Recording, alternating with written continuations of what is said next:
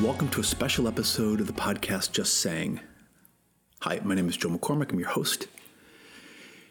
We live in some really challenging moments right now. So I've decided to put together a special pairing of past podcast episodes to help you. Today's pairing focuses on the issue of being disconnected. A lot of people right now are working remotely. They're disconnected from their workforce. They're out on their own. So I'm going to put together two podcasts that are related to the subject. We need to make a more concerted effort than ever to stay connected with each other.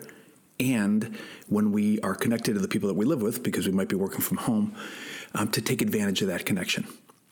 So I've decided to pair a podcast number 34, which is called Minister of Loneliness. And it's about how the UK has signed that responsibility to somebody because people were alone. And then podcast number 59 called It Takes a Hurricane to Get Us to Talk. And it was about how a hurricane hit the East Coast and people were stuck in their house and how they got off their phones and started talking to each other. Each of these get to the point of being connected and being disconnected and how we need to manage those moments. So that's the point of the pairing. I hope you enjoy. So what we're going to tackle today is being so connected. Too connected, actually.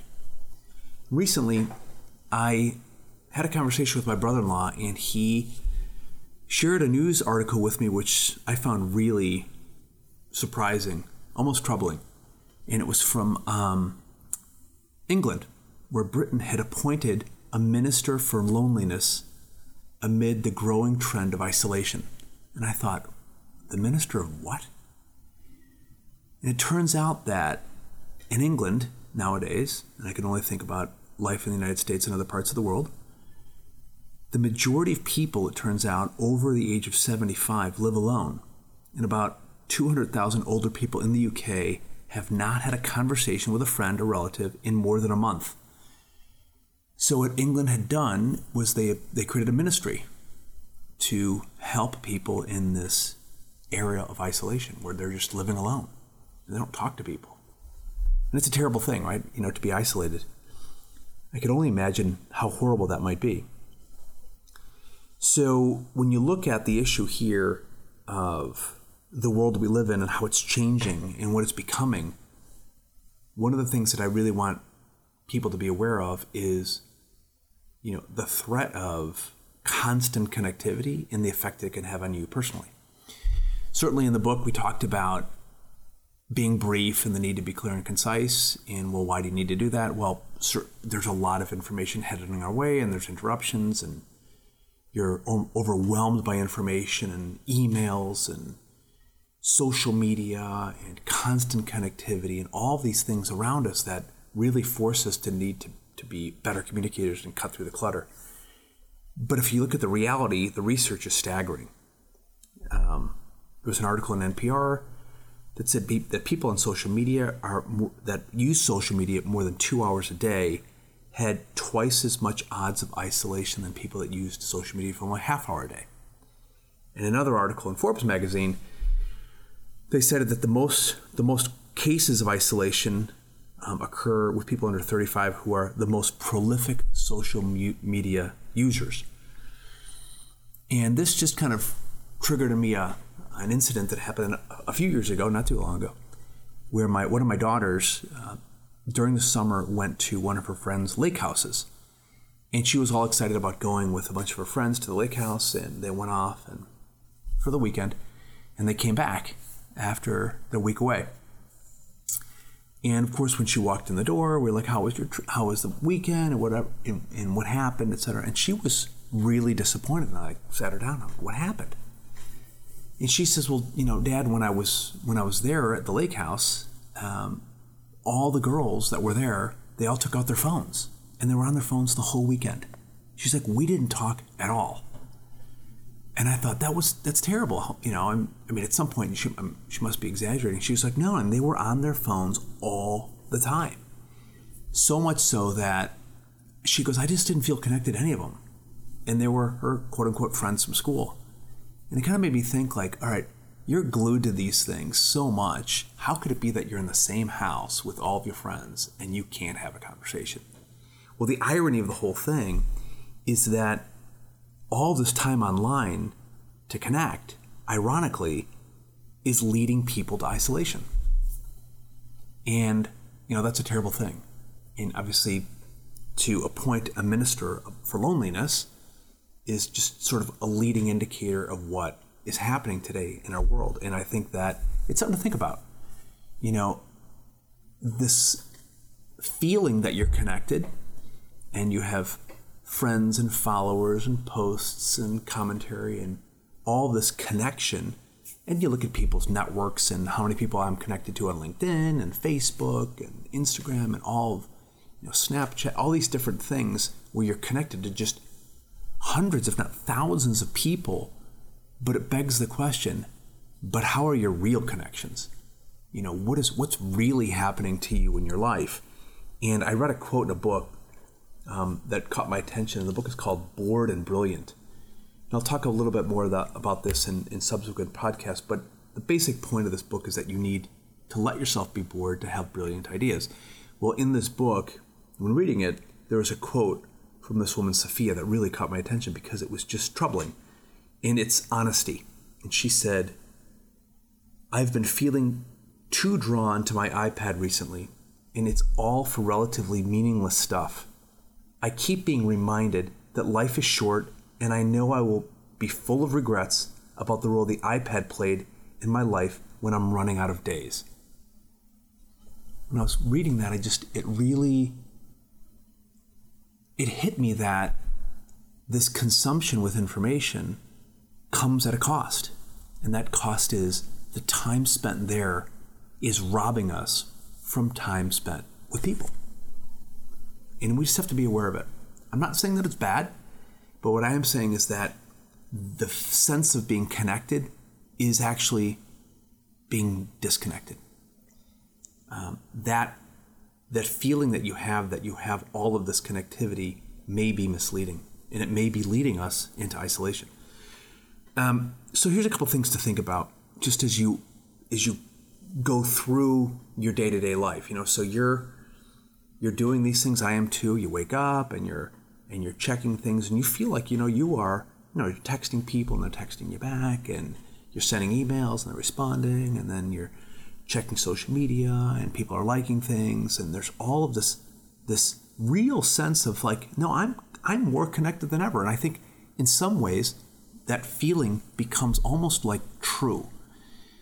So, years ago when my life was very, very different, I would have a set of friends, but I'm not nearly as up to date or connected with my group of friends or associates or, professional connections than I've ever been. And that's all thanks to social media and all the advances in technology, which are amazing. I can look at a news feed on LinkedIn and really keep track of hundreds, if not thousands, of people that I've met over the years, and it really is remarkable to see and stay visible to what's going on. And certainly in my personal life, when I check Facebook and some of these other things like Instagram, and it really can give me a sense of almost like a digital magazine of what's going on with the people around me. But I have to be careful that the people that I'm connected to, I might actually lose contact with over time. And I felt that personally to be the case for me. And it happens. And I think that it's something that I need to be aware of, and I need to work on, because the more connected I am, I might be becoming more disconnected because I feel like I'm covering off on that part of my life. So I think the first thing is to monitor. Monitor how much time I'm glued to it, and I'll refer to it as, well, it could be certainly social media, as we mentioned, but news feeds, and I'm getting in all this information coming away. I'm glued to it, checking email, and what I call just a swipe fest, where you're just swiping my iPad, swiping my phone, and I'm looking for what's next. But going back to Sophia's quote, is it robbing me? Is it robbing me of this real connection? That she might have a life full of regrets about the role the iPad, or in this case technology, played in her life when she's running out of days. Because we don't have forever here, so we have massive opportunities to be connected to people, but this might be filling that void in a semi-artificial way. I think the second thing to realize is to recognize that it can be addictive. The nature of these things are that it kind of feeds this need for connection in my life, and it feels like it's nutrition. It feels like it's filling, but the reality is it's not filling me. It's just mimicking this deeper need for connectivity that I have in my life that is not really being met. And when it's not being met, that sense of isolation, that reality in my life, I should say, is present, and it's sort of buried under this mask of a false connectivity, so to speak. And I think the last thing to consider is, pursue real connections. Look for those moments, those real moments where I'm talking to somebody. I'm having a conversation. I am listening to somebody. I'm in a meeting. I'm with a group of friends. And is technology in those moments, those really rare, important moments, turns out, is technology interrupting me from giving my undivided attention, being fully connected to the people around me? I mean, one of the amazing things about social media is it does keep me aware of things that are happening. And recently, a close friend of mine who I haven't spoken to in a long time, I found out that her spouse died all of a sudden.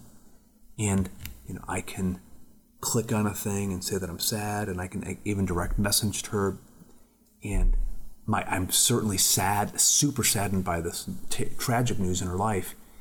She lives out of state, and I haven't spoken to her in years. Her brother was a really close friend of mine at school. But I didn't pick up the phone and call her. And I should have. I really should have. So, yeah, I'm connected with her. I understand that that's happening, but I'm more isolated, and she is too. And she's in a moment where she might need people really to be there at her side and to support her. So, something to think about. I think that at the end of the day, I want my real life to exceed my digital one. And it's very easy for that to get flipped, where my digital life seems so, extensive and so dynamic and so up to date and so real that it is eliminating, the real connection that I need to have. So my real life needs to be much more than my digital one. So just some things to think about in this article that triggered this podcast about being so connected that you're disconnected. The Minister for Loneliness comes calling. So maybe, when you think about this, as we're all reflecting on this world that we live in, this amazing world that we live in, filled with irony, that we might pick up the phone and call someone so that no minister of loneliness will come visiting them because we got there first. Just saying. Why am I talking about Hurricane Florence? Well, as you know, we have an office in North Carolina, and recently that hurricane hit with a tremendous amount of force, and there's a lot of people suffering. So it could have been a lot worse, but it was pretty bad. And it made me think, going through that experience, I prepared for it. I left the state because I've an office back in Chicago, so I was fortunate enough to be able to leave. But when I came back, I was talking to a lot of people about what it was like to ride out the storm.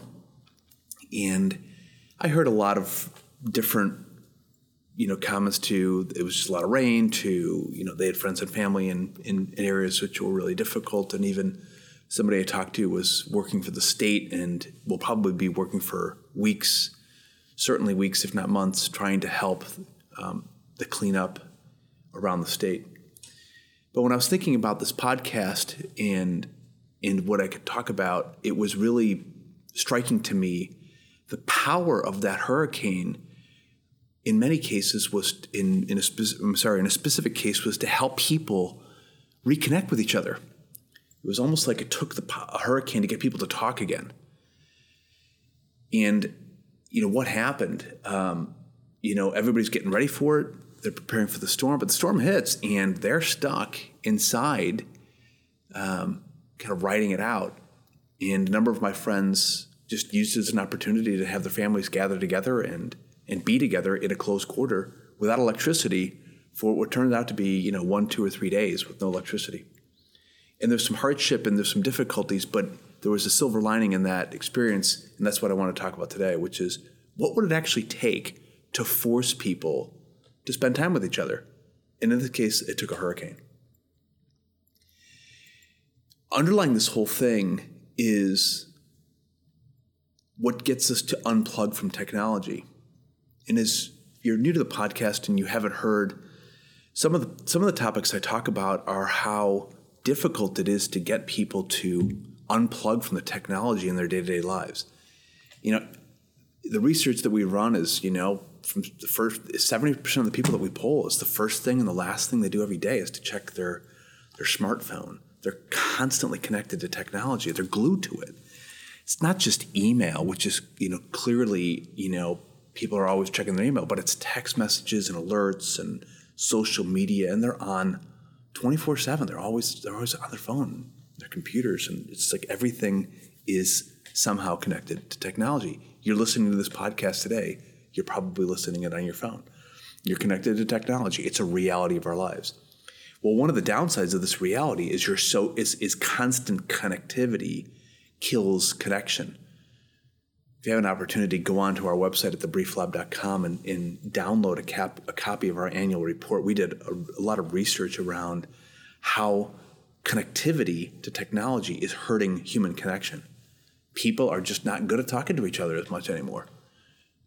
Certainly you can start to see it in younger people where they're so glued to their phones that if you just walk around, you see them and just nobody's talking to each other. I remember specifically a birthday party where my daughter had all of her friends over and everybody was on their phone. My youngest daughter at the time, we didn't tell her to do this, got a big Tupperware bowl, a big container, walked around and told all the girls to put their phones in the bowl. And they all did it because she thought they thought she was in charge, and she acted like she was in charge. But she forced them to hand over their phones because she was recognizing at the time, she probably was about 6 or 7 years old, that none of these teenagers were going to talk to each other if they were going to be on their phones the whole time. They were taking pictures and they were doing different things, but they weren't talking to each other. So the point of today's podcast is, what would it take to actually get people to talk to each other? And it would take a hurricane to unplug. It's this new normal. Noise and noise. The Kenny Chesney song. The great line in that song is, "We didn't turn it on, but we can't turn it off." Right? It was funny because when I was talking to one of my friends about the experience, he said we were talking and we unplugged and we were with each other, but he was just kind of recalling what it's like at the dinner table, because one of the rules that he has at the dinner table is they don't have phones at the dinner table. So he was talking about his son and how his son was sitting at the table and was kind of staring down at his plate, and he found him. He was hiding in his thigh. It was like the hide in the thigh, where the phone was tucked under his right thigh, and he was, he had these two terms, hide in the thigh and fake at the plate. So he was faking like he was looking at the plate, but he was actually looking down on his phone, which was tucked in his right thigh. So the rule was no phones at the table, but he was sneaking at the table. And if you walk into a room for a normal family today, everybody's on their phones. And if you're on your phone, you can't be talking to somebody. And there's a million reasons to do it. I mean, I do it. You're checking the weather, you're checking the sports scores, you're sending an email, you're updating something. I mean, there's 1,001 reasons to be on your phone, but those 1,001 reasons stop you from talking to the person next to you.